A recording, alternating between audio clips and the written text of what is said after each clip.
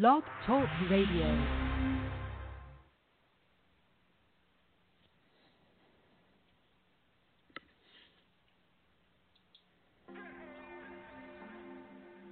Licensed relationship and sex counselor Greg Dazinski, also known as Master G, The Art of Relationships, will cover crucial elements in rebuilding emotional and physical intimacy in your romantic relationships. He will also welcome live calls from listeners and help them with these very challenges.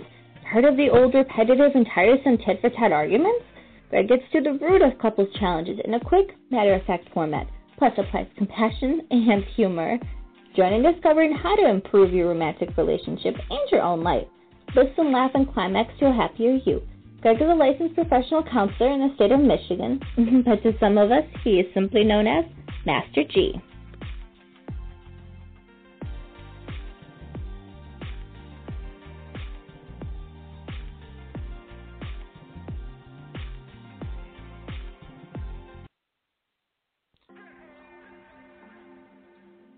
Hey, how's everyone doing this evening? Hopefully after a few headaches today, last couple of days getting on air, hopefully everything will be straight and around, and Virgin session is hopefully going to happen. Hopefully everyone's having a good weekend so far, a lot smoother than I am. Hopefully I'm going to answer your questions about sex, relationships, hopefully building intimacy, whatever topics you have going on. I want to send out a special thank you to Tatiana, or Tot, from fellow listeners, PPRN, for the intro, and also from Brenda, which you'll hear an exit at the end of the show. Hopefully everyone's doing good. Please call in with your questions and hit the open chat line as well on blogtalkradio.com/Greg Dazinski, DUDZINSKI. For those of you tuning in that have not heard about me, I'm a licensed professional counselor in the state of Michigan. I specialize in relationships and sexual issues, and I could tell you stories that probably make you laugh, cringe, all of the above. So looking forward to answering your questions. And first question is, what's going to help probably build intimacy first and foremost, as far what's it take? Most people need to feel safe and secure emotionally. They also need to feel valued and important. And they also need to feel connected, both emotionally and physically. So what happens when one of those issues are missing? The relationship sort of starts going down the toilet. Resentment sets in. Distance sets in, of course. One or both partners feels left out, not important, not desired. You name it, all of the above. What goes on triggers that from there. You talk about mostly affairs, divorce, or possibly both. So how can we eliminate those? Please, I welcome your calls. Any topics, any concerns you got going on? Like I said, a big special shout out to PPRN radio crew. Probably got me going more than I wanted to on their show as Master G, talking about mostly sexual issues, but I want to take this more as a professional maneuver and helping people out with their issues. So please send me your text, give me your calls, and we'll go from there. I appreciate it. Looking forward to talking to you guys some more.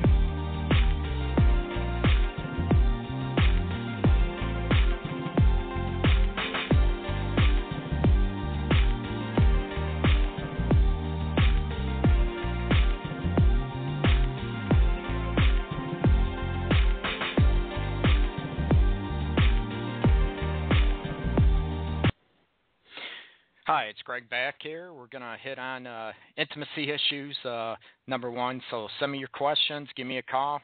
Hit me up. How many people out there are cohabitating, living together versus marriage? We can hit that. And what's the reason not getting married? Most common issues, of course, I think, is financial, and everyone's, let's face it, scared shitless maybe to get married.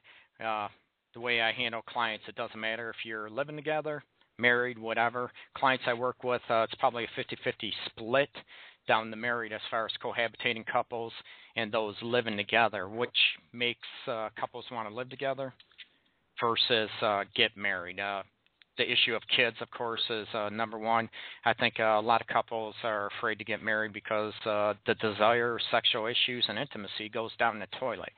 Does that have to happen? No.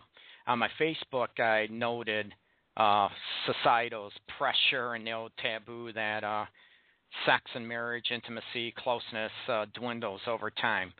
I think that can be true, absolutely, but I also think it's a bunch of bullshit, and I think it has to happen with both partners being intimate, reaching, being vulnerable with each other to stop that from happening. How do you do that? You be vulnerable. Most people are afraid to be vulnerable regarding being hurt, right? Being crushed on, being stepped on. Can you still be vulnerable without, let's face it, without being hurt or afraid of being hurt, and you just go after it, no matter if it ticks your partner off, hurts their feeling, pisses them off? Can you still be open and honest with them? One aspect I work with to help build intimacy is no taboo topics whatsoever. That means you can be honest, open. It could be sexual wants, needs, not feeling loved, not feeling desired. And part of that vulnerability is you need to be honest with your feelings. You're hurt, not feeling desired, not feeling maybe attracted, attached, important, taking each other for granted, not feeling appreciated. These are all issues I deal with on a weekly basis, and it seems like it goes from couple to couple. These are the major issues, no matter what they come in with communication issues, which is lack of intimacy, a combination of all those aspects. So what happens? How do you build that? How do you create that vulnerability, make it safe for each other? Emotional safety is huge. You don't belittle each other. You don't criticize each other. You try to understand what feelings are going on, the hurt, lack of desire that's going on in between one partner or another. What goes down is, can you talk about it? Can you get at the real root, the real issues of the problem without looking at being pissed off, anger, getting defensive? What happens when you get defensive? You both butt heads, you distance, go your separate ways, and then distance, resentment still comes in. You might make up, have great make-up sex, but then that issue keeps coming back. So if someone is pissed off, say, your partner's pissed off, angry, comes at you, starts attacking you, the number one thing you can do, again, is get at the root of the issue. Typically, if it's anger, the root of the issue is that person's not feeling loved, not feeling appreciated, feeling hurt, maybe not desired. So instead of feeling those vulnerabilities, what starts happening? You start coming out with anger because you don't want to feel those vulnerabilities. They make you feel weak. They're at the root of your heart, so you want to cover those up with anger. So if your other partner knows that, reacts with the anger and stands their ground and tries to hit at the very bottom of the issue, the hurt, ask, what's going on? Instead of one partner yelling, screaming at the other one gets defensive and says F you back, what does that do? That's a common tit-for-tat battle going back and forth, right? So what starts happening, you need to cut right at the root of the issue, go after the heart, the feelings involved underneath at the foundation of the issues. Like I said, being hurt usually is the number one thing. So if you understand your partner and one goes after, starts calling you names, hit for it, hey, hon, what's going on? Talk to me. If someone's pissed off, can you say, instead of getting defensive, can you sit there and say, hey, You know what? What did I do to piss you off? What can I do to take care of the issue? Instead of the tit for tat, the right or wrong. So many couples come into my office with a right or wrong attitude, then what goes on? The right or wrong, tit for tat, comes into a battle, right? Creates further distance. So to end the tit for tat, you have to build the intimacy by understanding each other, reading each other, or mind mapping is how I call it too. You try to read each other's emotions. How do you do that? You ask. You can be wrong, right? That's not an issue. You go ahead, you be wrong, but you learn from each other. Those are going to be some major issues that are going to create intimacy right from the get-go. So if you're able to look at and learn from each other, that's going to be huge instead of being right or wrong. And what happens? You have two people back and forth, tit for tat, when they don't understand where the other one's coming from because they're so worried about getting their own issue heard. They're trying to force their partner to understand them. And when you have two people doing that at the same time, the shit hits the fan. I want to stop that, help you guys out. So please, go ahead, give me a call, give me a shout. Call in is 929-477-3105. Please give me a call, 929-477-3105. You can also hit me up on chat at blogtalkradio.com / Greg Dudzinski, GregDudzinski.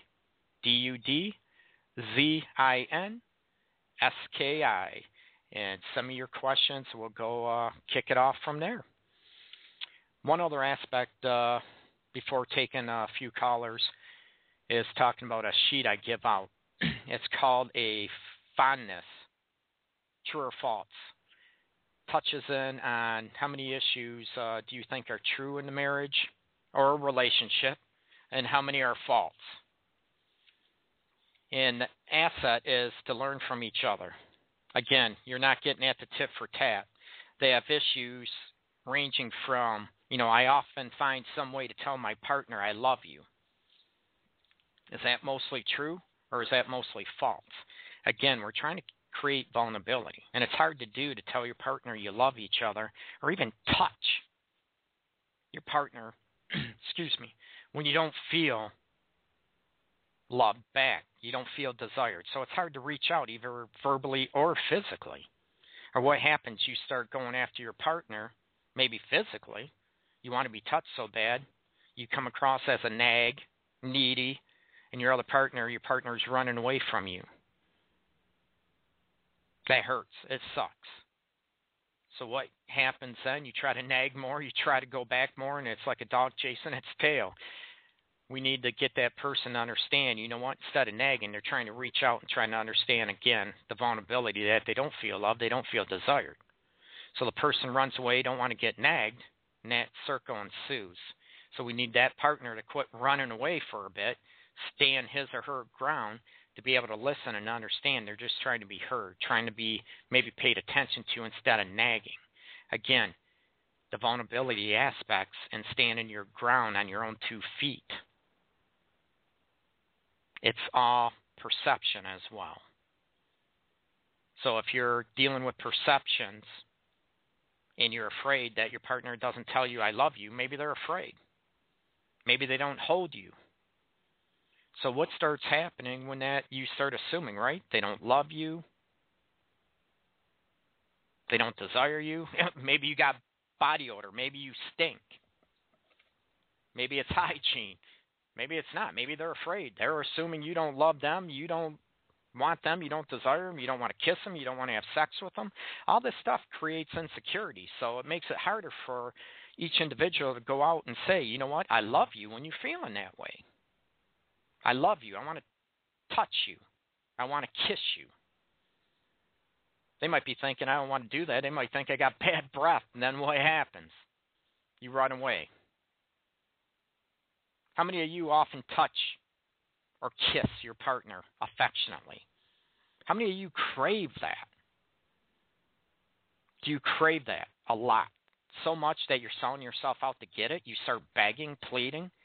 Or does it come out as nagging, yelling, bitching? What starts happening? You need to check yourself, and you need to look at what the hell is going on. Because you don't want to beg. You don't want to plead. You can be vulnerable, of course, which I want couples to be. Being vulnerable, you still be strong. You still hold your ground. Sorry about that. Hold your ground.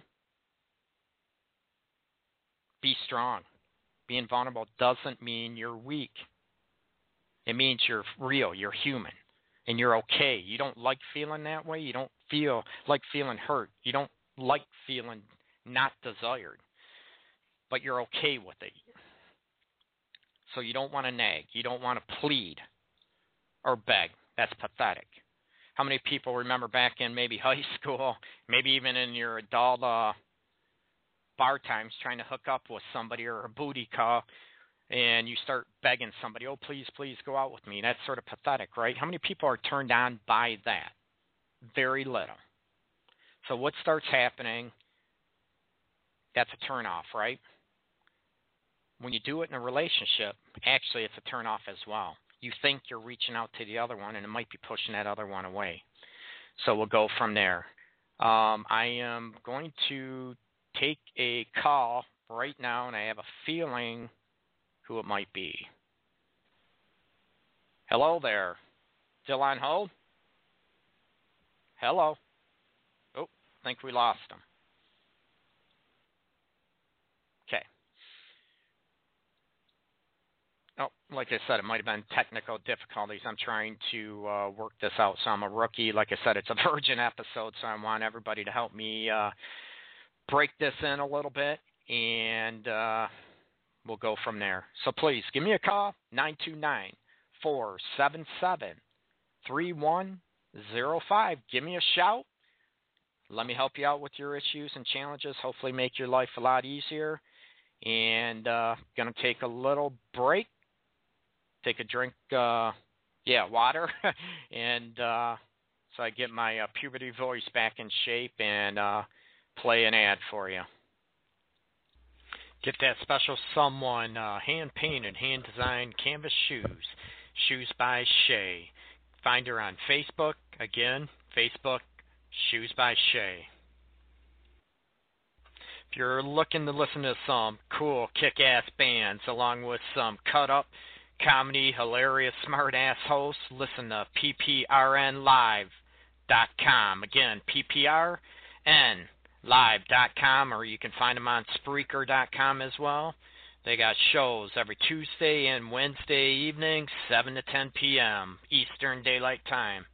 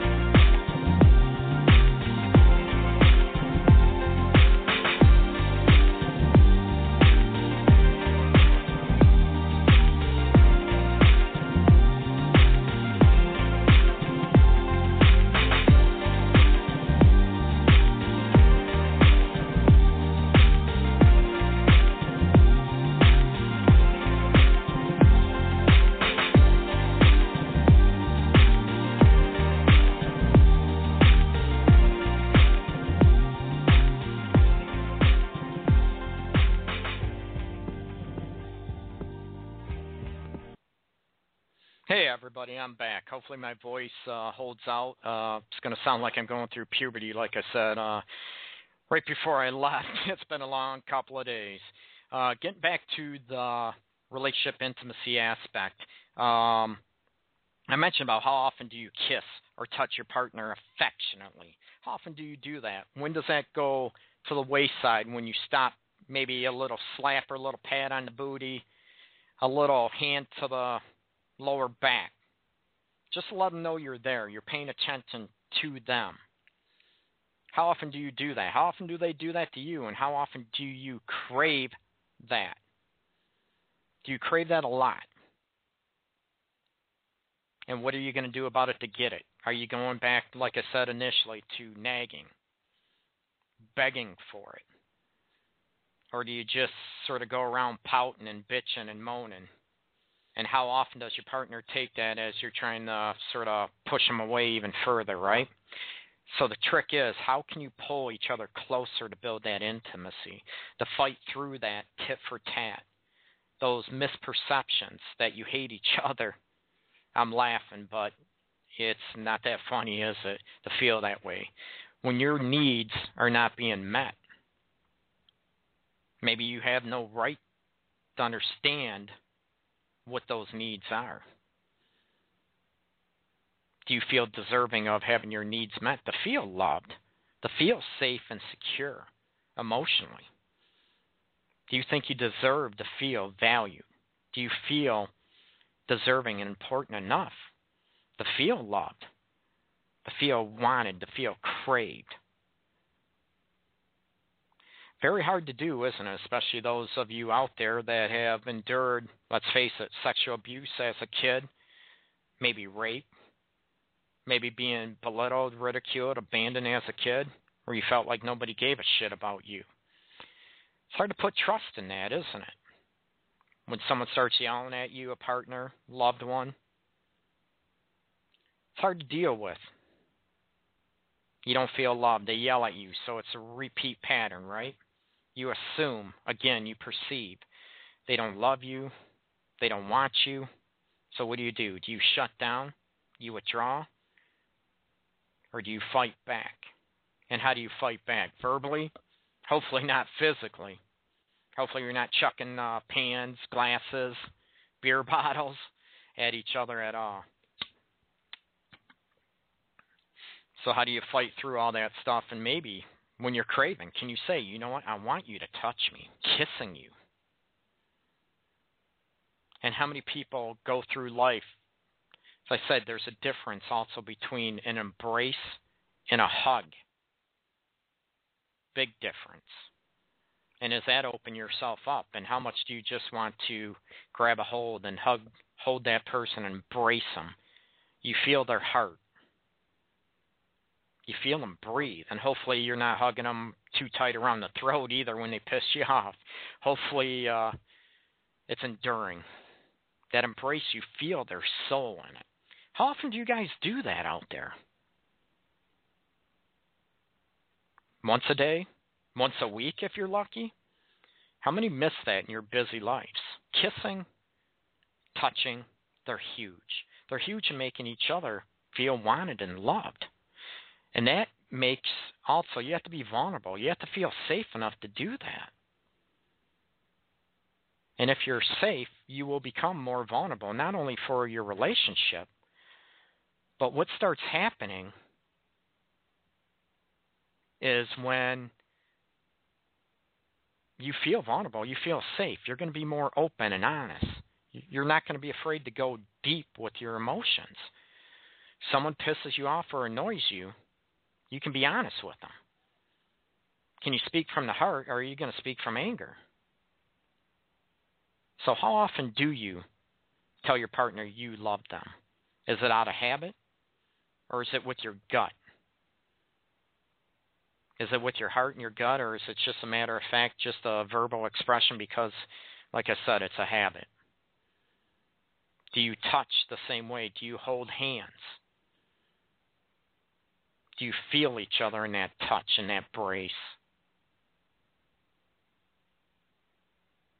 Part of feeling vulnerable and being okay and feeling safe is also feeling accepted and liked by partner as well. Goes sort of hand in hand, right? If you don't feel liked, you don't feel accepted for the person you are, it's going to be very difficult for you guys to get close. It's going to be very, very difficult for you guys to get connected emotionally, or what I like calling on my Facebook under Attentive Relationship Therapy is the total connection. Total connection is mind, body, soul. It's where your mind, body, heart, and soul all intertwine. Is it going to be there 24/7? No. I'm a realist. That'd be great if perfectionist, if it would be there all that time, but it's not going to happen. So if you feel accepted, liked, everything else is going to trigger. So the question is, that's easy, right? Everybody knows that. So how are you going to do that? How are you going to feel accepted and liked? Do you have a clue what you need to feel those things? Those are the trigger. You have to understand what your needs are and what you need to feel loved, to feel respected, to feel even liked and accepted by your partner. You're not going to like everything they do, everything they say. It's not a Disneyland, fantasy land where everything's going to fall into place. Would be nice. But especially when the shit hits the fan, you disagree. You might have an argument. Are you still going to feel loved? Are you still going to feel cared for? And how can you do that when the shit hits the fan? It can be difficult, right? Why do you think they say makeup sex is so great? Because the chemistry, the connection comes back, right? You feel loved. You feel that passion, that deepness after all the arguments done and over with. The root is the passionate love you have for each other that you realize. Well, hopefully many feel that way instead of feeling disconnected, and it goes on. I deal with couples in here more times than I can shake my head at. They have not had sex in a year, 2 years, 3 years. I mean, they have not had sex with themselves. They might have had a ménage de moi with themselves with masturbation or whatever. But with themselves, what would it feel like? You know, there's no physical problems. No physical problems with erectile dysfunction, nothing like that. No female pain disorder. How in the hell would you feel, man, not having sex for that long? Maybe you're okay. I'm not saying it's wrong. But if one of you thinks that's wrong, the other one's okay with it, there's going to be issues. And the root of all those issues are not feeling loved, not feeling connected, not feeling respected, accepted for who you are.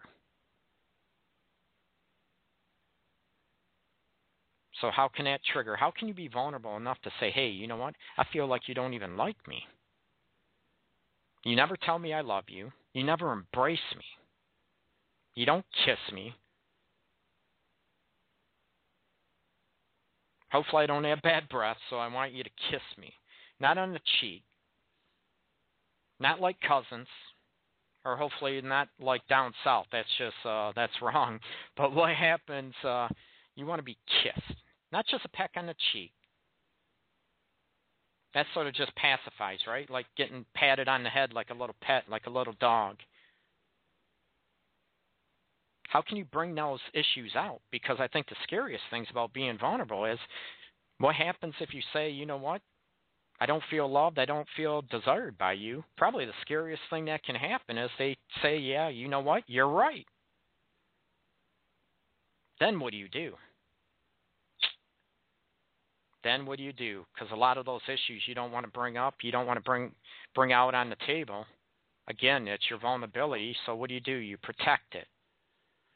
You don't deserve that. If you don't feel loved and they say, yeah, you're right, I don't deserve you, then what do you do possibly to get it back? Or do you move on? Or do you play a martyr in that relationship?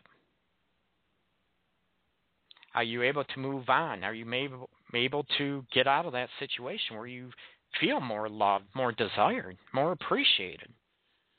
I'm all about trying to make it work if possible. And that's where I talk about a gut check too. You know, what's your gut telling you about, can you be vulnerable? Can your gut and your heart align? and talk about, you know what? I don't feel loved, I don't feel desired, and I deserve that. You're not being arrogant. You're being confident.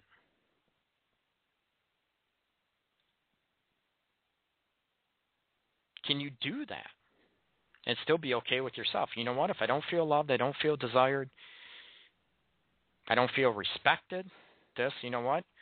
We need to do something about it, or maybe we need to go our separate ways. What, the divorce rate's 49, 50%? Why is that? I can tell you why, yeah. Certain percentage of that, people do grow apart. There are some truth to that. You're not the same person that you were when you're 20, when you're 30, when you're 40. Yes, you do grow. You do change. The trick is, how can you grow together if possible? You want to grow together in the same direction, hopefully pretty much at the same speed. But if you don't, it's going to be grounds for disaster. So how can you grow together in the same speed? And part of that is checking in with each other to make sure you are loved, to feel appreciated. And this ain't a claustrophobic situation. You're still able to maintain your independence, be your own person. Again, it's part of being accepted, remember? Being accepted and liked. You are your own person. You have your own identity. And when you start losing that identity, part of it is, the nagging, complaining, or being overly needy or pathetic. You lose your identity. Then what happens? Desire gets killed. Passion gets killed. Resentment sets in. And then everything else, the I love yous that I mentioned, the touches, the kissing, goes down the toilet. You stop feeling loved. You stop feeling cared for. You don't even feel accepted anymore. So we want to hurry up and bridge that, and then try to rebuild that. So what can we do? Go ahead and rebuild that passion and intimacy. Can you open up? How often do you guys actually talk and sounds sort of corny, whatever, but do a status update with each other, with the relationship? You know what? I feel loved. I feel desired. Every time I look at you, I want to throw you up against the wall, rip your clothes off, and frickin' have my way with you. Make you scream in ecstasy. How many people would crave that? Would that make you feel loved and appreciated? Or after all that's done, say 5 to 10 seconds, oops, that might be my thing, after you're done with throwing them up against the wall, do you still feel cheap? Do you still feel like something's missing? Or do you feel connected? Was it just sex? Or do you actually feel the love and the heartfelt soul in each other? Can you find that? How many of you are proud of your partner? Does that take, let's face it, part of being accepted and liked by your partner as well, right? Not saying, again, you have to like them, but are you actually proud of them as the person they are? Not looking for perfection. It's not fantasy land. But you're able to do that. And how do you show your partner you're proud of them, even if they're a stay-at-home mom? That you're proud that maybe they take care of the kids.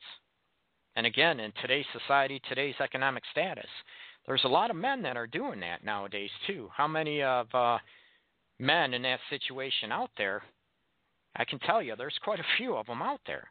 How many of them feel emasculated because of that situation? Maybe they can't find a job.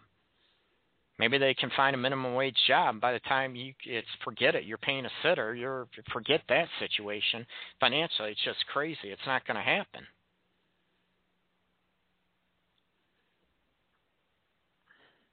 So are you going to lose the societal status of what a man should be and what a situation should be? But anyways, I'm going to go ahead and take a caller, and then we'll go from here. Oh, lost a caller. So I guess we'll stay on for a little bit longer. So what's it going to take, for you guys to feel all that stuff, to feel maybe that your partner turns you on, that you're turned on by them? And can you be vulnerable?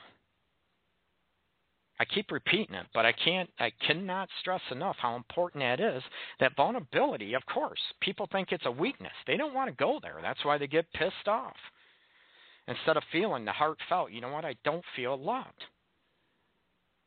I always reference with my clients, how many people out there saw the movie 8 Mile? Eminem? I'm not saying you have to like him or not, but the movie 8 Mile, the last scene when he did Last Battle, he went first. And he told everybody, yeah, I do live in a trailer park. I do live with my mom. Yeah, I do have a friend that shot himself in the dick. You know what? This is me. What are you going to say about me now? Takes a lot of guts. Not that you have to be vulnerable with the whole world like he did. Not at all. But can you be vulnerable and look at maybe your faults, your weaknesses, and not that you have to like them, but you're okay with them. You're going to work on them, and can you share that with your partner? Or do you always have to feel like you have to measure up? I try to get couples balanced. That's part of the total connection. That balance, that doesn't mean the man has more power. I hear the head of the household, the man of the house. Not necessarily. It means a balance. How do you balance each other out so you both feel equal in power? It's not one up, one down. The power struggles, they ensue left and right. One feels like they have to give in. Not going to happen. And anymore because you want to be equals. It's not fun always feeling like you have to kiss the other one's ass, is it? Yes, dear. Yes, dear. How many people want that in their situation? A lot of people don't. Like I said, it's very pathetic. Not fun at all, being in that situation. So can you sort of stand on your own 2 feet and be brave, have self-respect, and say, you know what? I want to be loved by you. I don't feel it. This is what I need. And the scary thing is, like I said, if your partner doesn't care, but are you able to sort of kick that out there and be brave and be able to stick through that and say, you know what, I deserve this. This is what I want. And if you don't want to give it to me, you don't want to work on it, you don't want to talk about it, go to counseling, see me. There's a plug for me. But then what do? Then you have to move on, right? And what about the old situation about death do us part? I hear people, you know, it's great hearing people being married 50 years, 40 years. Phenomenal. I agree.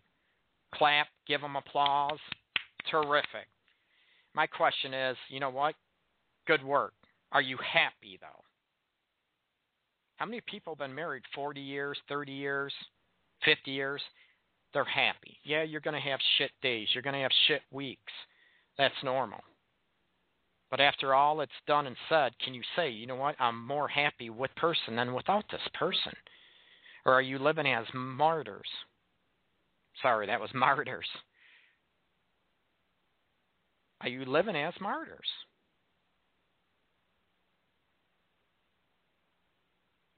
Or can you actually be happy? And we can throw out there, you know, religious beliefs. I don't want to discredit or no disrespect on religious beliefs at all. But you look at, you know, do you want to be happy? Is that what you're supposed to be? Is that being selfish that you want to be happy, that you want to feel loved and wanted and accepted? And your partner likes kissing you, likes touching you. Yeah, likes maybe grab-assing you and touching your booty once in a while. Okay, maybe more than once in a while. But is there anything wrong with that? Should you give that up? Should you sacrifice that? That's not my answer to say. That's up to you. And the question, each one of you, is that what you want? And is it wrong that you give that up? I don't think so. Give you guys something more to ponder. And going to take another short break. Let my voice rest. And believe me, I'm doing a shout out to callers. Give me a call, please. It'll be anonymous. 929-477-3105.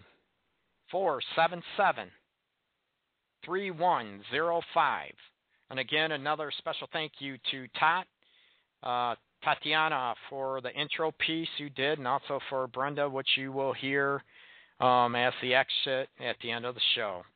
Appreciate it. Again, caller call in 294-773-3105. Hit questions up on the chat at blogtalkradio.com. Greg Dudzinski, that's Dudzinski.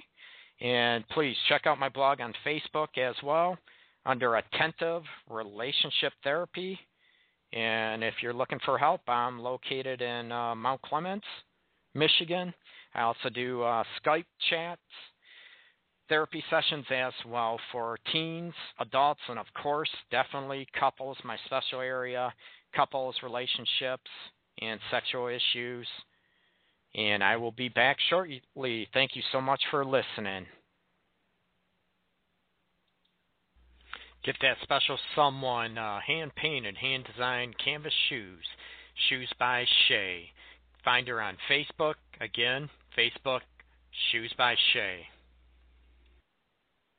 If you're looking to listen to some cool kick-ass bands along with some cut-up, comedy, hilarious, smart-ass hosts, listen to pprnlive.com. Again, pprnlive.com, or you can find them on Spreaker.com as well. They got shows every Tuesday and Wednesday evening, 7 to 10 p.m. Eastern Daylight Time.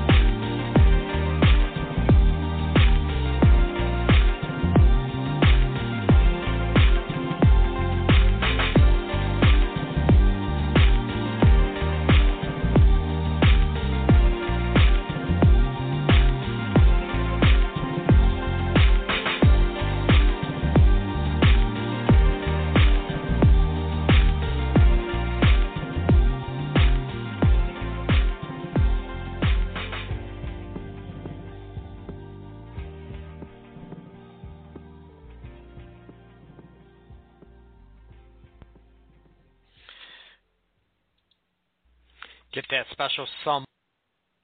Oops, sorry about that. Greg back here with the Art of Relationships radio show. This is the Virgin Show. Hopefully many others to come. Also, if you want to or know of someone that wants to sponsor their business on the show, I got packages. You can check out my website, www.attentiverelationshiptherapy.com.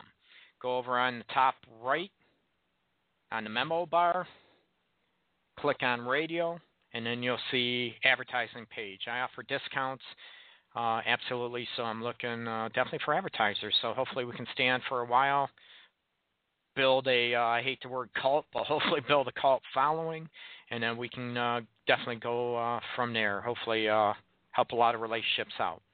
I got a text, actually a good question that's asked probably from the beginning of time, is do you think relationships end too soon? Do you think they end prematurely? Great question. It's asked all the time. What do you consider premature?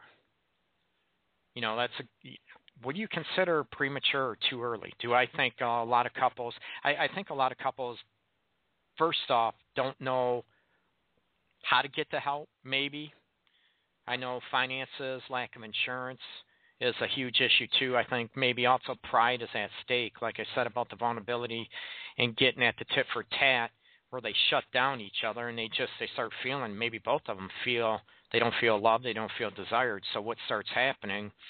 They don't know what to do, so they call it quits. I know some people in domestic violence situations been in those relationships for 5 years, 10 years, and they end.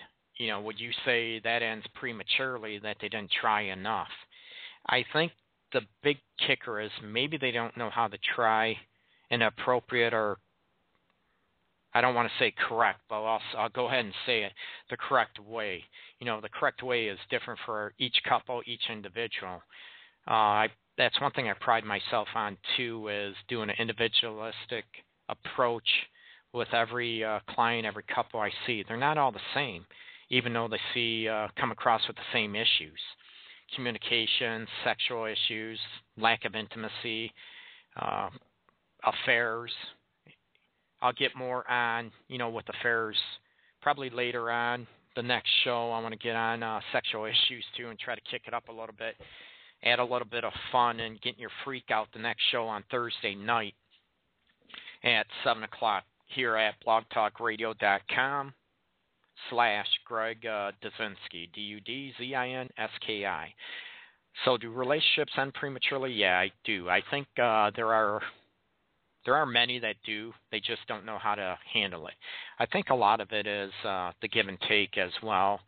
They have expectations, which actually surprises me dealing with couples. I ask, what's your expectation of a good marriage, of a good relationship? They look at me and they look at each other and they got this blank look on their face. You mean you never talked about expectations? Or you just assume they'd always be that way? Are they broken expectations? They assume one thing, but their partner, they have no clue what they're expecting. They have no clue what their partner wants, needs, expects from them. So they assume, they keep doing the same thing all over again. And the shit hits the fan, then the relationship ends. I think some people, if they need, that's one reason, a huge reason why I'm on here. I have the blog on Facebook under Attentive Relationship Therapy, trying to help people so they don't end it prematurely. They can do a gut check and they can look at all the underlying issues in a short amount of time. So hopefully they don't end prematurely. They can, after all said and done, if they do call it quits, end in divorce or whatever, the relationship ends, they can look at themselves and say, you know what, I did everything. I don't want them to bullshit themselves either. I want them to do an honest assessment. You know what, did I try everything? Did we try everything to make it work? Domestic violence situations, like I said, those are a different ballgame. I don't want somebody getting hurt or getting killed. Usually I recommend those situations, they need to be separated. for a little bit. One gets out of the house just to prevent any emotional upheaval. Like if they're in session, they leave here, everything could be hunky-dory, they seem fine, all this stuff, and all of a sudden one gets pissed off what happened in session. Someone ends up getting hurt or getting killed. I don't want to hear that outside of here. So that's a different ball game. And what happens, what type of work do you do at relationships? The first thing is being honest with yourself. How many people are able to look at themselves honestly? Can you look in that mirror? It's the same thing I reference with self-help books. You know, they help build intimacy, 5 love languages. I'm not giving props for them. I'm just mentioning them. A lot of times they get the self-help books and they'll look at them and they'll sit there and point to their partner. See, you should be doing this. You should be doing that. See, if you only did this, we'd be great. Well, I look at them and I question clients. I question people. I question students. Really? What your partner should be doing? I ask, what should you be doing too? Is it all your partner's fault, or can you take responsibility for your actions in the relationship? Can you do a gut check and say, you know what, I need to improve on this? Maybe showing affection. Maybe quit judging perception so negatively. People, I want to say a simple but an often common misperception that might end up leading is controlling, especially in new relationships. People just got married, maybe living together for the first time. They have one partner say, oh, why don't you do this? It could be whatever, sweeping the floor, mopping, anything, cutting the grass, parenting, you name it. They could say, oh, why don't you try it this way? And the other partner sits there and starts bitching at them. You quit trying to control me. You're a control freak. And it's like, wait a minute. I'm just trying to help, try to make it easier on you. So how can you go ahead and make it better? I'm not trying to control you. See, perceptions. So when perceptions are all out of whack, going back to the initial text question I got, do relationships end prematurely? I think that is it's a case-by-case situation. I don't think you can do a blanket term and say all relationships end prematurely. It needs to be a case-by-case situation. But it is a great question from a texter. And I have another one. Ooh. Can you give advice on how to hold a marriage together at a low point in your relationship? Well, actually, I thought I've been trying to do that. When you both feel not loved, not together, not only in a marriage, but I'm going to say in a relationship. Like I said, I see couples living together. They've been together anywhere from 42 years down to 4 months, just dating for 4 months. And the big thing is together, hold a relationship together, not just a marriage, at a low point. And this is part of, I think, a backup question to the relationship. Do they end prematurely? The big thing is, again, is doing a gut check, going at the foundations of what you need to feel. And I'm going to repeat these from the beginning of the show. Most people, not all, but majority of them, they used to say, most women, I think that's BS. I think most people, men and women, I don't get into stereotypes too much, but most men and women need to feel safe and secure emotionally. They need to feel connected physically and emotionally. And physically, yes, touching, could be sex, holding each other, caressing. And also they need to feel valued / important. And usually if one of those 3 things, typically it's probably 2, if not all 3 of those things, are out the door or down the toilet, those are going to be the low points in a relationship or a marriage. And when you start feeling that way, that's where the tit-for-tat battles go. And if we look at the foundations of those, I take the foundations right at the first notes at the session, at the beginning of a session. I get the couple, I get them to go after those points where maybe they're afraid outside of they never looked at before because they're scared. Maybe they don't know how to. to look at those situations and look at, okay, what do I do to reconcile that? What can I do to say, hey, you know what, this sucks. I don't want to fight anymore. I want us to bring together. And what I'm going at, I don't want you to get defensive. Because at low points in a relationship, it's the distance, arguing. Some people they don't talk to each other. Talk about low life and situation. I had a couple that saw me one time. The first time they saw me, they have not spoken to each other literally in 4 weeks. They're married. They live together. They've been married, I think, 23 years, give or take. They did not say one word to each other in 4 weeks.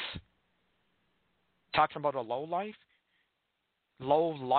point in the relationship.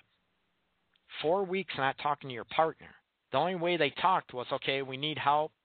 One of them got a hold of me, and they texted the appointment, and that's when they showed up. That was the first time they saw each other, but first time they said a word to each other in 4 weeks. Can you imagine? So you're talking about a low life. I say life, yeah, the relationship is a life. And when that relationship ends, or marriage ends, that life, it's a death. It's a grief. It's a loss point. So how can you go ahead and bring or breathe life into that? How do you regenerate life into almost something that seems so low and dead? What starts happening?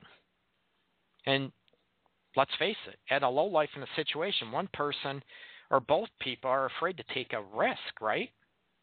They may be afraid to take a risk at, you know what? This hurts. This sucks. I don't feel love, so I'm not going to take a risk to tell my partner that, because they might not give a shit. They might not care. And that's what we're really afraid of. So it takes one of you to take a risk during that low point and say, hey, I don't like this. I want to feel loved by you. I want to feel connected. Now what can we do about it? Can we get help? Can we see a counselor, therapist? And hopefully a good one, because there's a lot of bad ones out there. Can you work on this? The big thing is, do you want to? And I'm sorry, when there's a low point in a relationship and one person does not want to try, there's not a damn thing you can do. The only thing you can do is maybe seek help yourself and get a new perspective and try to get strong and get more of yourself back. To work on your self-esteem and look at those situations and how can you sort of feel better about yourself even though the relationship ended. It's not a failure. It didn't work. So again, the low points of those situations is digging deep and looking at those aspects and taking a risk at those emotional heartaches. You know what? I suck. Okay, do we want to make this work? That's going to be number one. Do I want to make this work? And it's not a right or wrong situation. You're going to have relatives. Oh, my God, you're going to have friends. Oh, you need to get out. You need to get out. She's a bitch. He's a dick. You need to maintain situations between you two and not bring other people into it. Yeah, you can vent, but don't bash each other. You don't bash each other. You don't call it names to relatives. You don't bash your spouse or kids to neighbors. You do that. That's just for your own benefit, right? To play the victim role. You don't do that. Because if it does work out, whatever, you know how much animosity and how much discomfort that's going to create. You're going over to the in-laws, a relative, and they know that your partner bashed you to them. That makes it worse. So keep the situation, try to keep it isolated between you two if all possible, and get some professional help.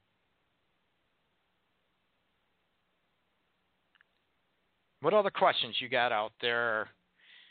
Again, this is Greg Dudzinski from Attentive Relationship Therapy on blogtalkradio.com/Dudzinski, Dudzinski.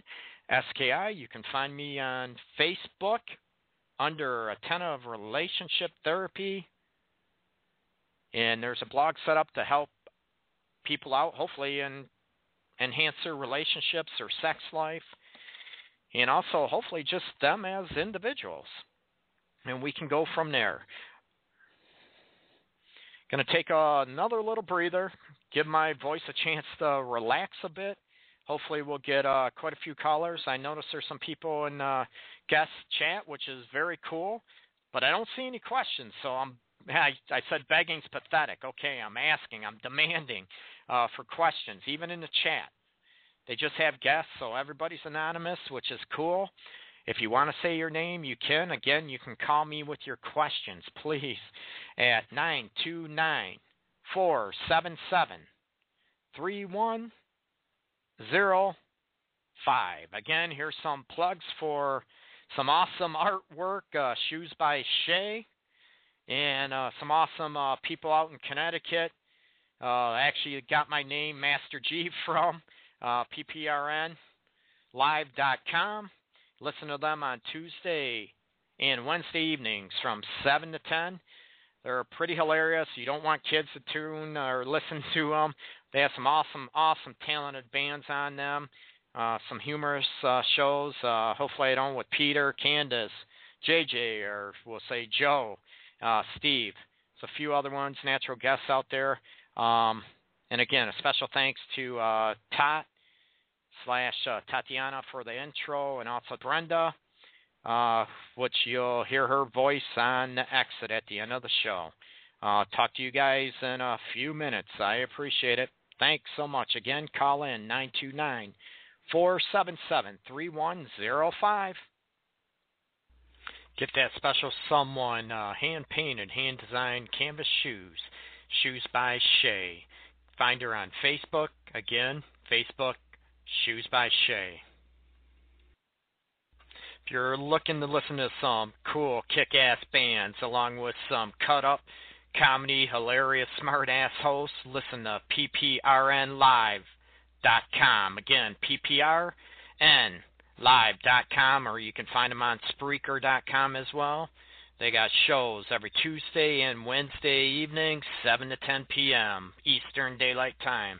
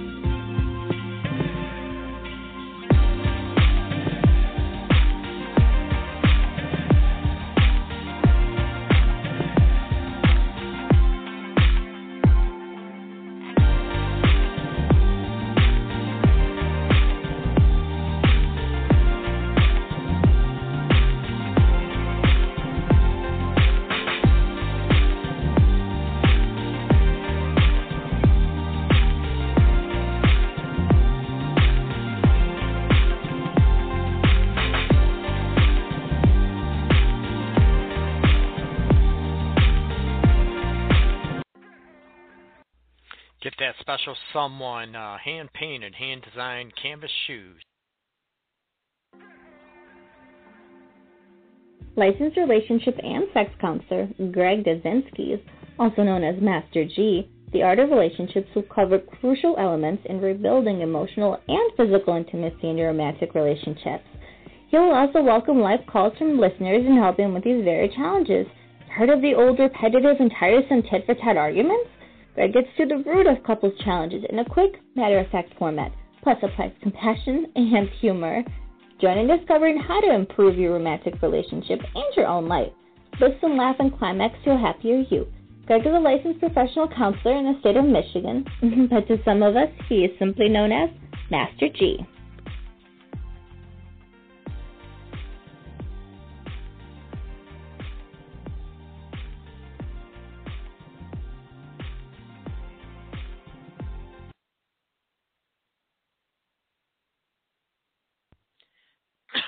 Oh, excuse me, everybody. Back on the air into the second hour.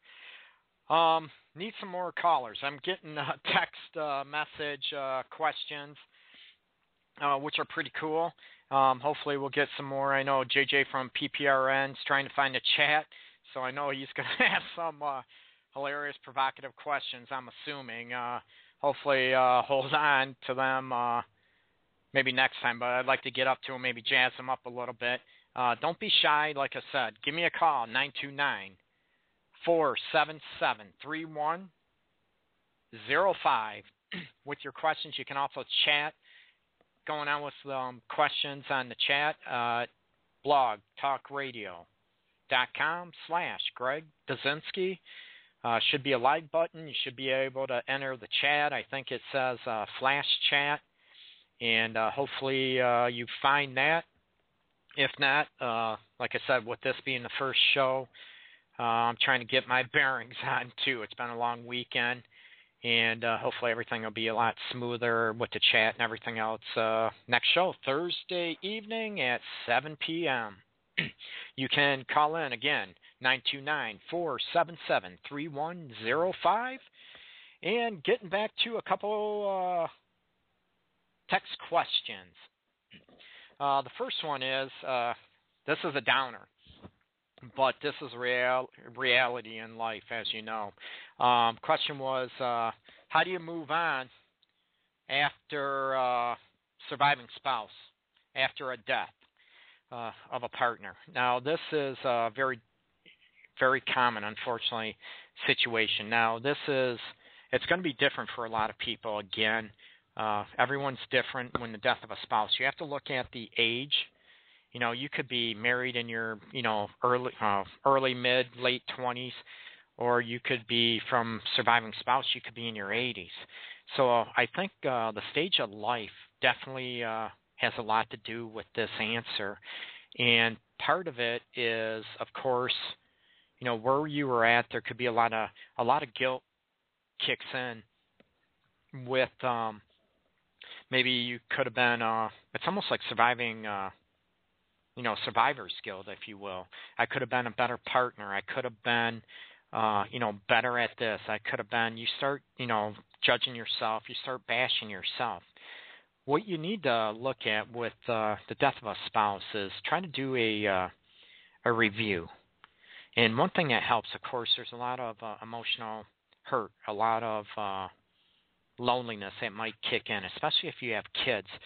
So not only are you dealing with your own emotional aspects, if you have kids, especially school-age kids, you're dealing with their emotions. And a lot of times what happens, all the attention gets to the kids and you don't get a chance to grieve yourself. So that's huge. One thing you can do, you do even when I teach human sexuality and it's weird, death for dying. How do they relate? Psychology of death and dying. How do the two relate? You're both dealing with stiffies, right?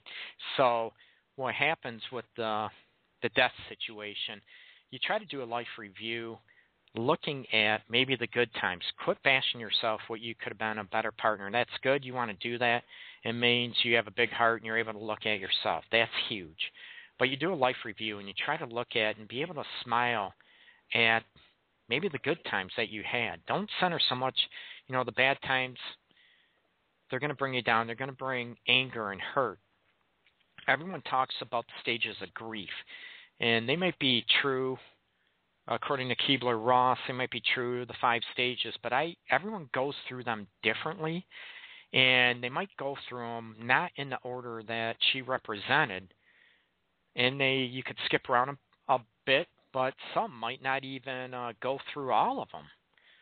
The denial, the anger, they might go into the depressed state. So you're looking at the good times with the death of a spouse is going to help. It's going to help you realize maybe what you had, one thing, but also maybe what, depending on your age, like I said, if you're early and you down the road you might not feel this way, you might want another partner, another relationship. You can look at the good things like, what do I want in a potential partner? That doesn't mean, you start feeling that way. You start feeling selfish, and then the guilt comes in. Your partner, unfortunately, did pass away, but you're still living. And I'm assuming everyone talks about, I'm sure your partner wants you to live life and be happy. It's easier said than done. So a lot of times you can do like a memory box, a memory shelf, commemorating, what that relationship meant to you. And you have time to do this. You can do this, your kids are going to be centered, of course, but you need to take that time for yourself to be able to grieve and to look at you being lonely. Not only that, you've lost a partner, you lost a loved one, but not only that, like I mentioned about divorce or ending a relationship, your expectations just got shattered too. Your expectations may be about taking vacations, about maybe moving somewhere, maybe about retirement. So you look at all those. Those are all things that you can look at as lost expectations with that partner. But can you still have some of those maybe expectations, those dreams, those hopes for yourself and maybe down the road? Everyone assumes you should, get over the death of a spouse, especially businesses, and don't get me going on businesses, and I'm definitely not politically correct about the bereavement. You get 3 days and that's it, get your ass back to work, or if you take 5 days, we're not paying you but for 3, which is sad. Excuse me. But you got to take that time. I don't care if it's when the kids go to bed, you have relatives helping you out. Hopefully they can take the kids, because you need that time to yourself to sort of get your identity back as a individual again without that relationship anymore. You need to take that time, find your identity, renew that identity once again. And what happens in the situation and finding your identity?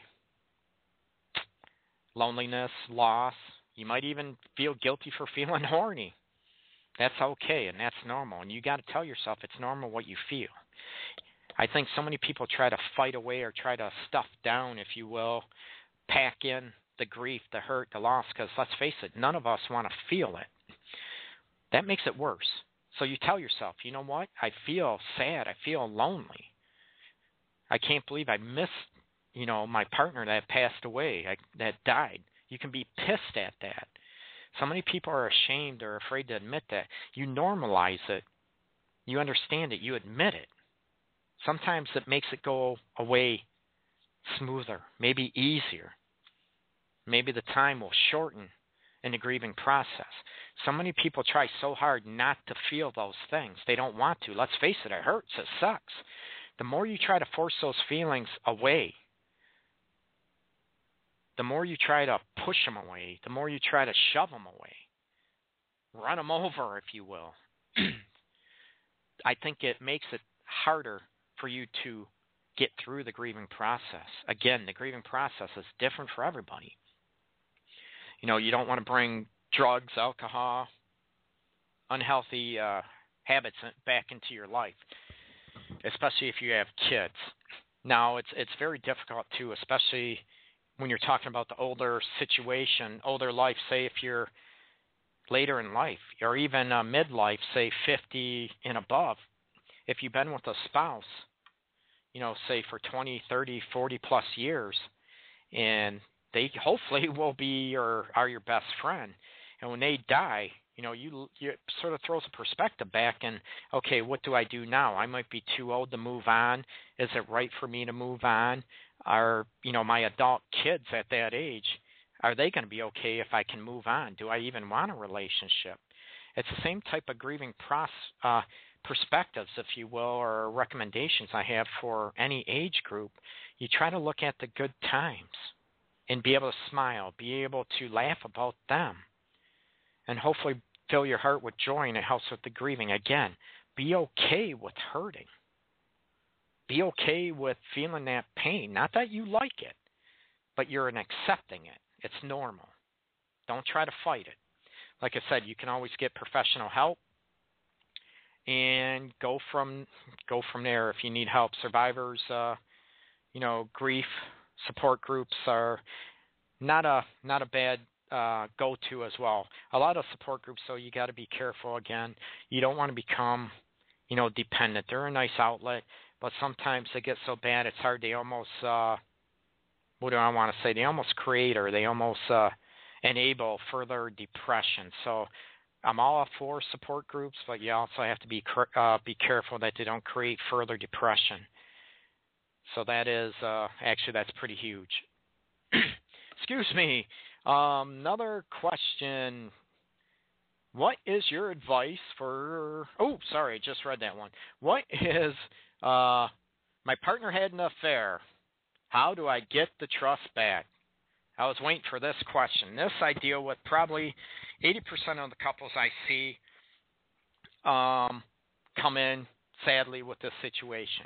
And I know students, clients, friends, family, I always say this, and it's true. I don't care, you have stats out there. I think a lot of stats are biased, but with a lot of affairs, there's just as many women out there cheating or having affairs as there are as men. So men aren't the only ones, if you want to call it dogs. Excuse me. Get back to the question, how do you build trust back? There's got to be three things. And like I said, I mentioned this on my blog as well on Facebook under Attentive Relationship Therapy. There has to be three things in place. You have to know why it happened, why the affair happened. There has to be genuine remorse and guilt. And there has to be a recommitment back to the relationship or marriage. If one of those three things are not there, chances are the trust, it's going to take a lot longer time, if it's even possible, to build that trust back up. Now, with that said, even if, say, you know why it happened, I'll get into that in a minute. There's been genuine remorse and guilt, and there's been the commitment back to the relationship. All those three things are cemented. The person that did the betraying is perfect, getting all the trust back, whatever. That doesn't mean the other partner is going to be able to trust. And that's what's very difficult. Most times they can rebuild if the foundation of that love is still there and mutual respect for one another is there. People can go through and heal from the affairs and become even stronger. My motto with even therapists, counselors that are my clients, my motto is I want to get you even stronger than you ever been when you first got married, first started dating. More stronger, more intimate, emotionally and physically. And even with an affair, this can still happen. And sometimes it can promote this. Going back to the three things with affairs, okay? Why it happened. We need to know why it happened, okay? If you don't know why it happened, how in the hell can you reassure it's not going to happen again, okay? I'm going to hit on this real quick. With an affair, you have to know why it happened, meaning, okay, were you not putting words in anybody's mouth? And there's some good bullshit artists out there, and usually can read through them pretty good, but why it happened. 85% of people I deal with affairs, maybe 90% that I deal with, there's usually a reason why it happened, okay? The other 10 to 15% of people that have an affair, they're either dogs or they're hoes. Good luck to you, okay? That's, your decision to make. If you're going to stay with them, that's up to you. Like I said, it's not my decision to make. No professional, no therapist, counselor, psychologist, whatever you want to call us, should make that decision for you. They help you get to that decision, but remember, they're there for you. You don't want their bias or judgment to get in the way. Anyways, getting back onto why it happened. The 10, 15%, guy's a dog, woman's a hoe, good luck to you. The majority of affairs happen for a reason. Again, I do not condone them. I don't excuse affairs whatsoever. I look at the root. What can we do to resolve it, if possible, to build the trust back up, and then sure, it's not going to happen again. Okay, so why did it happen?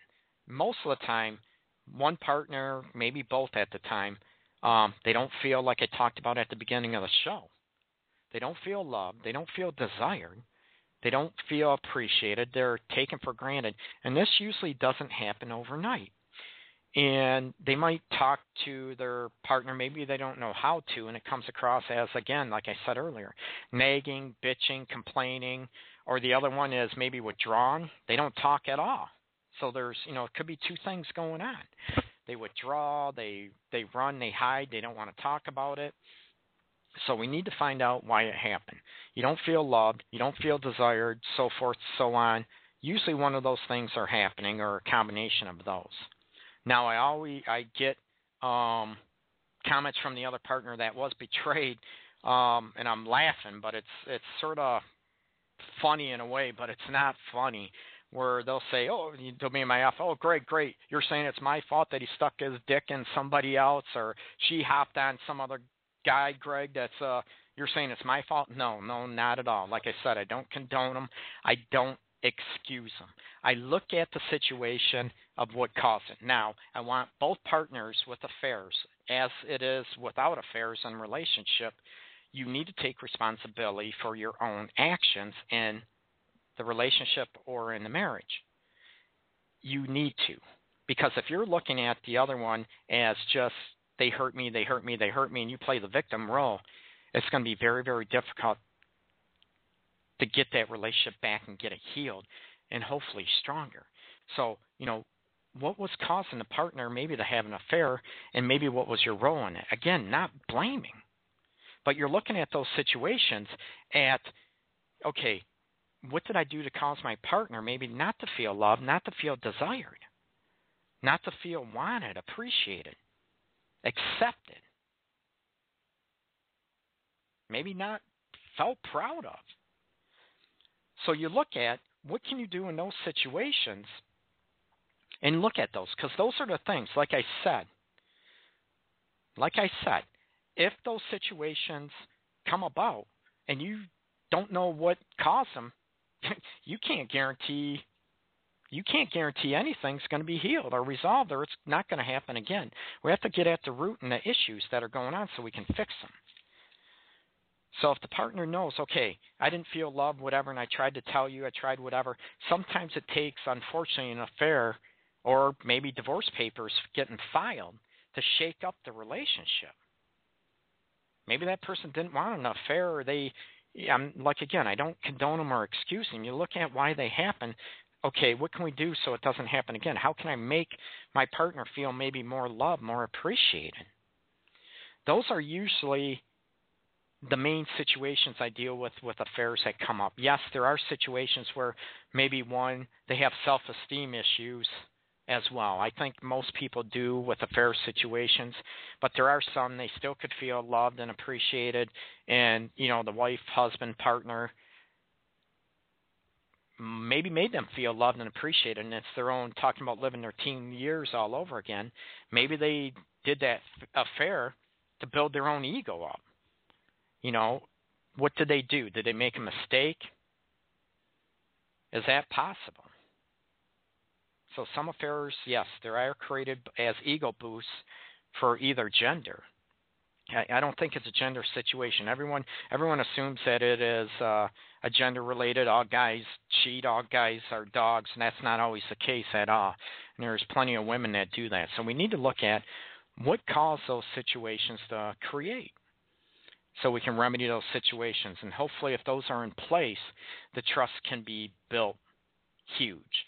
And there's also some situations I work on to rebuild the trust. Not only that, it seems simple, but it's not as easy as I'm trying to explain on the radio. It goes into a lot more in depth, of course. But there's a trust building exercise I do where you can do things to build trust. It might be, if your partner says, I want to look at your phone, to the one that betrayed them, you better give them your phone to look at. Go through emails, go through texts. I'm sorry, but the person that betrayed you have to eat crow for a little bit, actually maybe for a little longer than a little bit. These are all things that can help build the trust back up. Oh, can I see your phone? I'm feeling insecure or whatever. Okay, hon, here you go. Here's a phone. I'm feeling insecure. I feel whatever. Can I see your email? Here you go. Remember I questioned the second thing about genuine remorse and guilt? That's part of it. That's part of establishing genuine remorse and guilt, that you're able to do those things. You know what? Yeah, here's my email, all my emails, whatever. Here's my phone. You can go through it. No big deal. Okay? That builds that you're genuine. You want to repair the relationship. Now, if the betrayer gets into a discussion with the one that was betrayed, and the one that was betrayed goes up to husband or wife that betrayed him, I can't believe you did that. I can't believe you're such a dick and all this stuff. And the partner that did the betraying says, I already said I'm sorry. Can't you get over it? It's been 2 weeks. Eek. Ouch. That's not establishing genuine remorse and guilt. That's going to create even more like you don't care. That it was not a big deal. It is a big deal. So you have to remember, what? You can't go there. What you do to help establish, and it'll help, what, hon, I'm sorry. I didn't want to hurt you. I'm so sorry I hurt you. That is showing genuine remorse. That is showing genuine remorse and guilt for your actions. If you sit there, it's been a month, get over it. You know what? That's telling your partner that you don't, I'm not going to say that you don't care, but that's how it comes across. That's how it's perceived. Not that it's right again. So how do you go ahead and establish those aspects with affairs? It's huge. Like I said, you have to hit on, there has to be a reason why. There has to be genuine remorse and guilt, and there has to be a reconnection or recommitment, if you will, back to the relationship, back to the marriage through affairs. And I could get on a soapbox about this. I could do probably about 3-5 sessions solely on affairs, but as time permits. Those are the foundations of, what happened, why it happened. Again, hitting on what were you feeling to cause that? Is it an ego trip? Were you not feeling loved, desired, appreciated? You need to look on those aspects. We need to find out why it happened. Again, I don't condone them. I don't excuse affairs, but we have to look at the reasoning behind them, and you have to take responsibility, both, I don't say victim, both the betrayer and the betrayed. I don't want people necessarily to play the victim role, but again, there has to be empathy with the one that was betrayed, the hurt. That's got to be there without a doubt. If the empathy or sympathy is not there from the betrayer to the betrayed, it's going to be very difficult to establish trust. Okay, we got about 26 minutes left, so please shoot me. I know Amanda hopped on. Welcome, Amanda.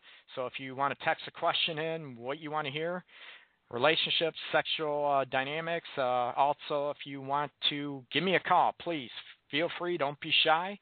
Give me a call at 929-477-3105 with your questions.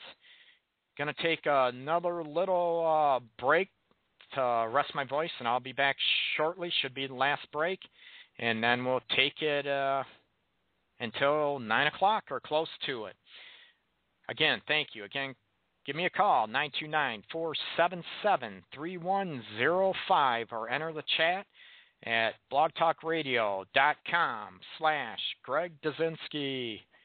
Talk to you soon, people. Get that special someone, hand-painted, hand-designed canvas shoes. Shoes by Shay. Find her on Facebook. Again, Facebook, Shoes by Shay.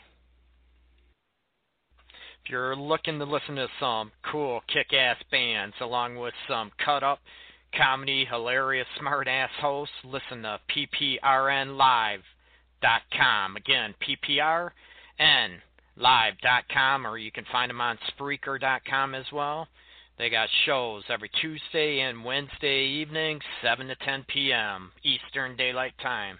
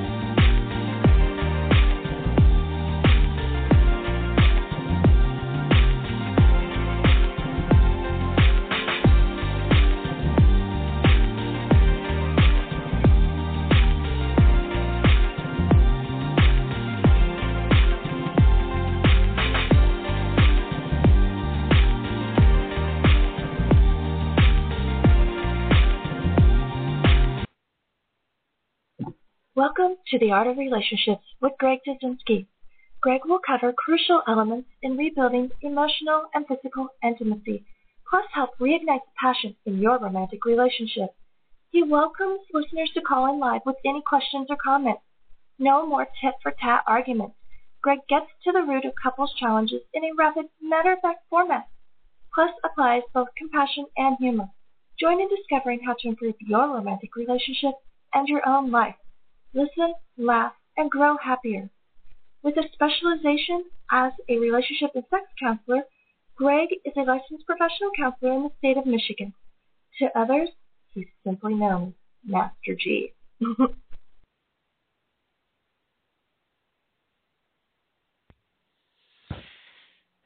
Hey, everybody. Last 20 minutes going on. I can't believe going on for almost freaking 2 hours already. And got a call going on now. Let's see who it is. Hi there, caller. You on there? I'm here. Hello. Good evening. Hey, this voice sounds familiar. How's it going? What do you mean it sounds familiar? No. Maybe not. Maybe it's I am. Okay, I don't know who you are then. Cool. For a Hi, minute there, I thought Master it's... G. Hey, what's up? Nothing. How's it going? Very good show. Very good show. Well, thank you so much. Yes, I learned I'm trying a lot to hold. tonight. I need more callers and questions going on. My voice is getting tired. We'll make sure that when we go live this week, we'll plug your number so they can call you. Oh, very cool. I appreciate that. You want me to give the listeners your name, or you want me to keep you anonymous? No, you can keep me anonymous. You know who I am. That's all that needs to know. You know me with all my crazy questions. Come on. Absolutely. I was going to say I'll keep you anonymous then, or you want me to? I won't. Yeah, I'll keep you anonymous. What questions you got for me?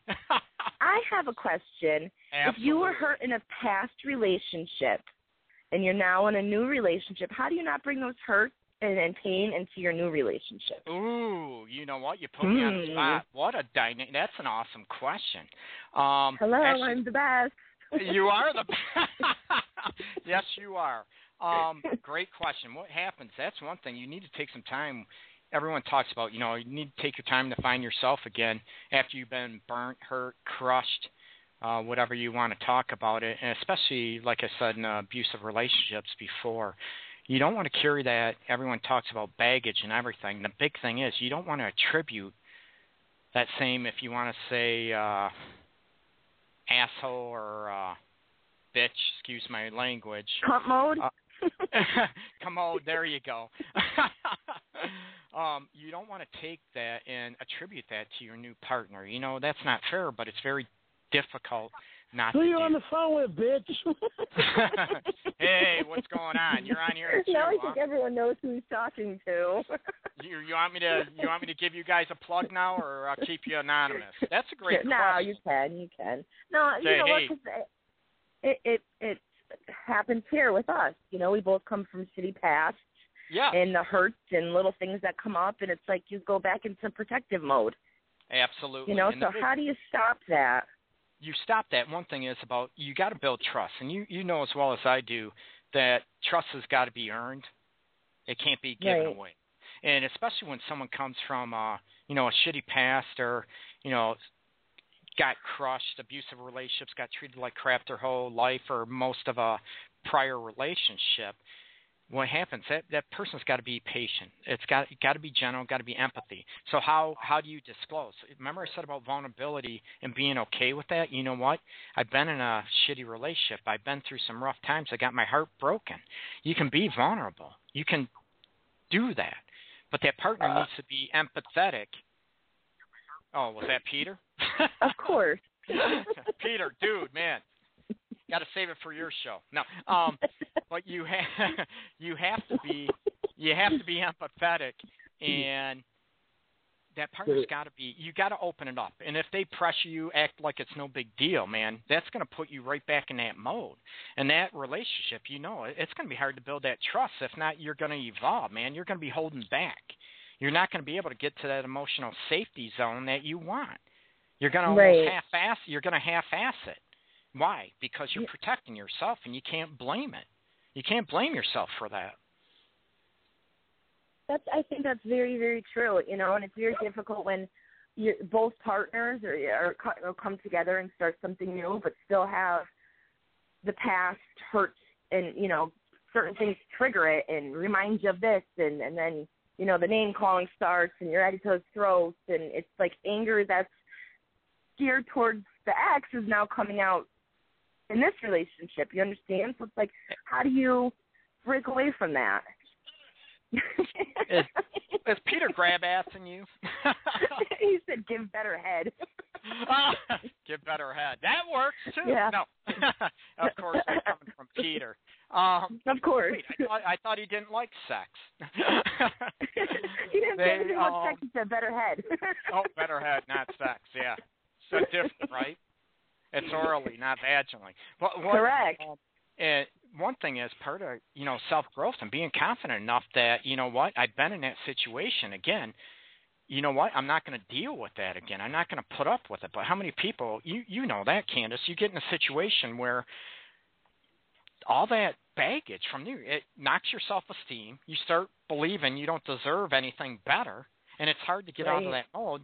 And it's almost like it's a magnet. You attract maybe commodes, is what you said, assholes, or commodes that you attract that almost because your self-esteem rings it. And you get these a-holes that, they just suck onto that. They're like parasites. I don't know what other term to use. And you get in that same mode. And that's where I said you need that break to find yourself again, to look at, I've been through this. I didn't deserve this.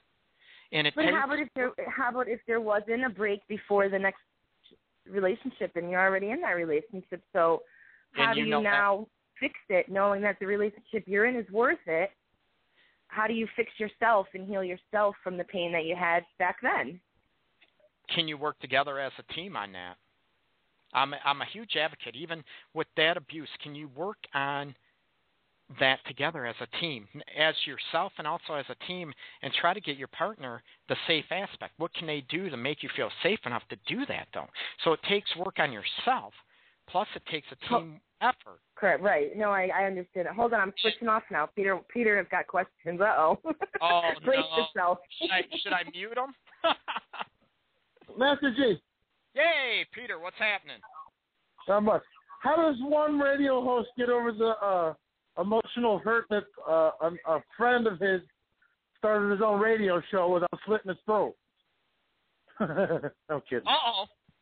I'm just kidding. I was going to say, this is in your past, right? Yeah.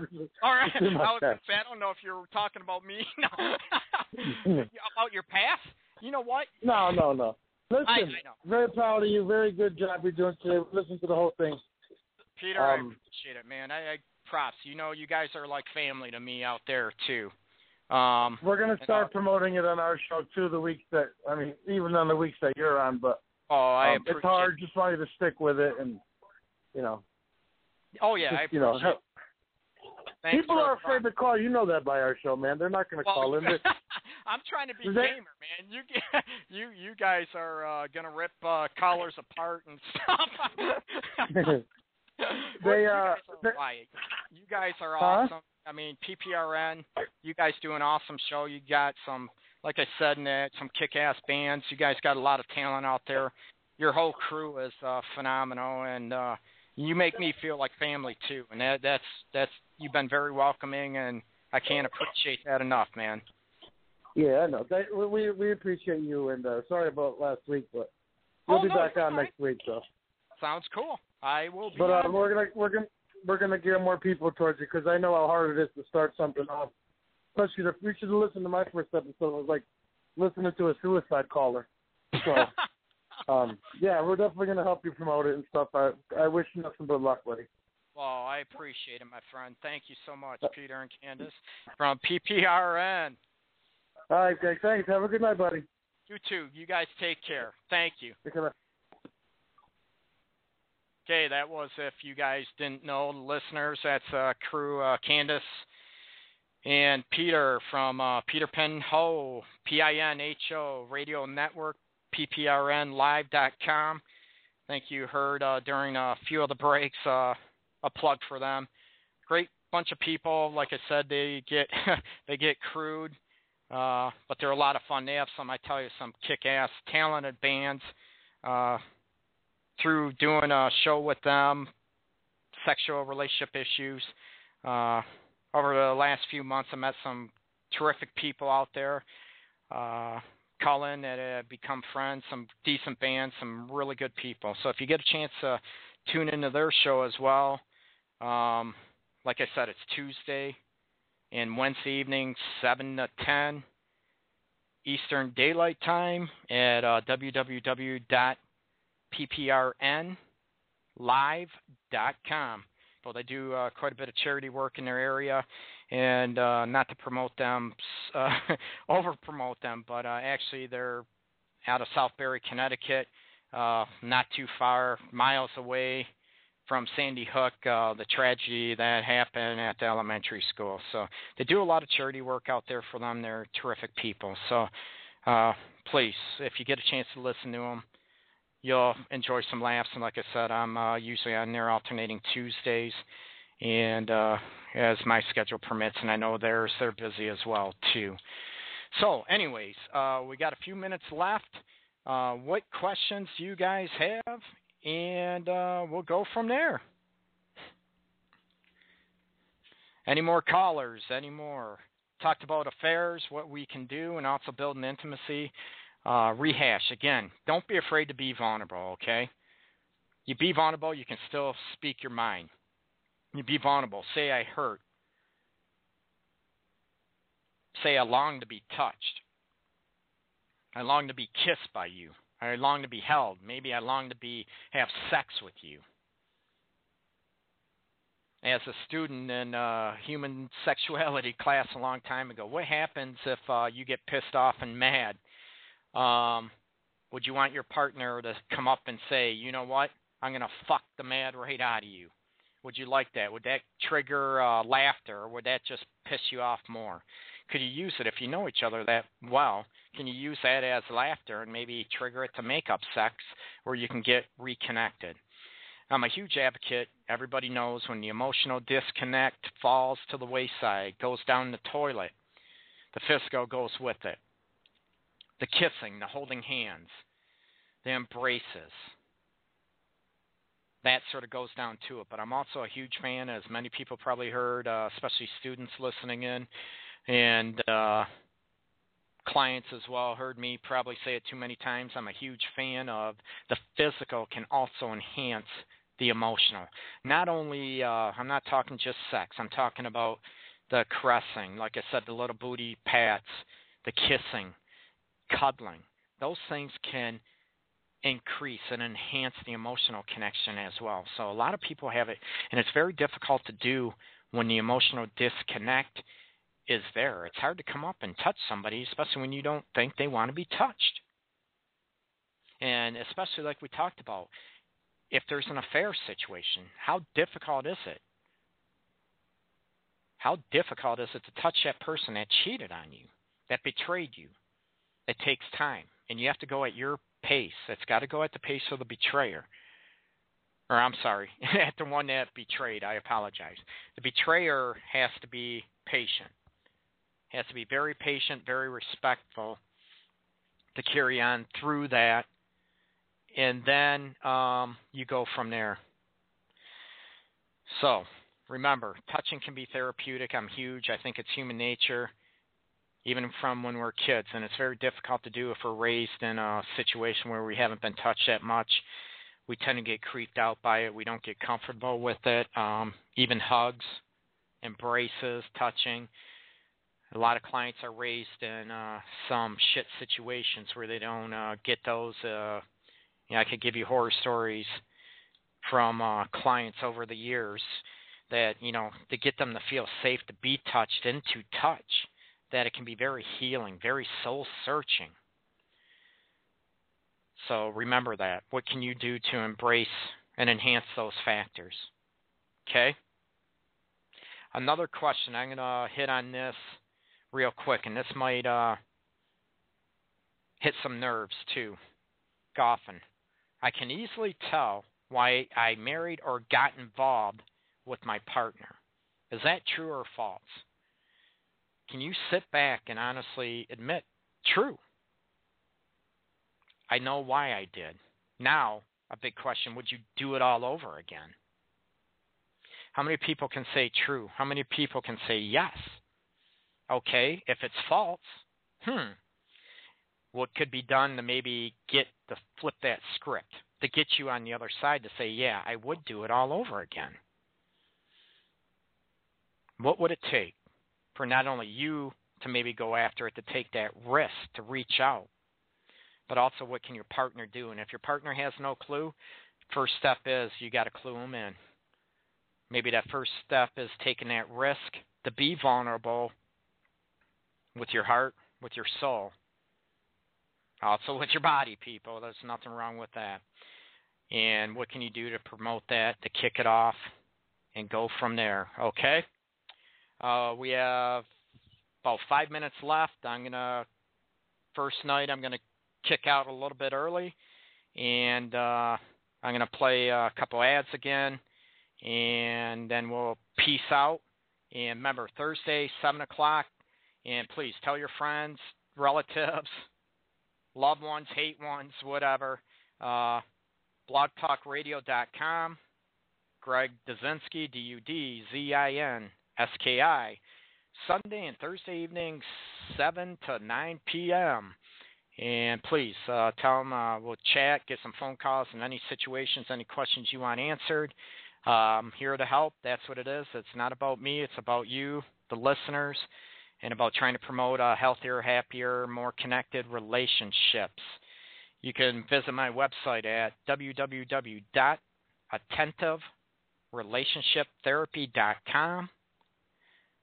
You can also visit my Facebook at the same, Attentive Relationship Therapy.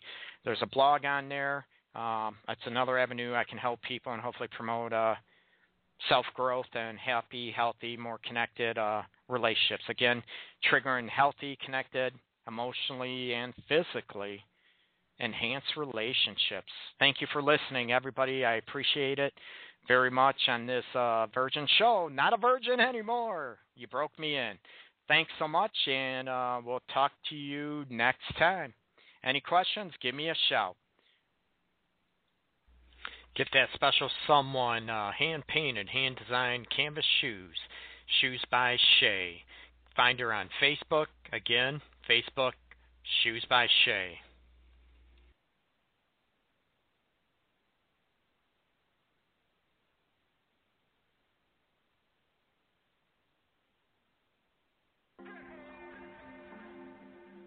Licensed relationship and sex counselor Greg Dudzinski, also known as Master G, the art of relationships, will cover crucial elements in rebuilding emotional and physical intimacy in your romantic relationships. He will also welcome live calls from listeners and help them with these very challenges. Heard of the old repetitive and tiresome tit-for-tat arguments? Greg gets to the root of couples' challenges in a quick, matter-of-fact format, plus applies compassion and humor. Join in discovering how to improve your romantic relationship and your own life. Listen, laugh, and climax to a happier you. Greg is a licensed professional counselor in the state of Michigan, but to some of us, he is simply known as Master G. Good night, everybody. Everybody have a nice Sunday evening, and be safe Monday morning on your way to work, school, or sleeping in. Don't fall out of the wrong side of the bed. We'll talk to you Thursday night. Thank you so much, people. Good night.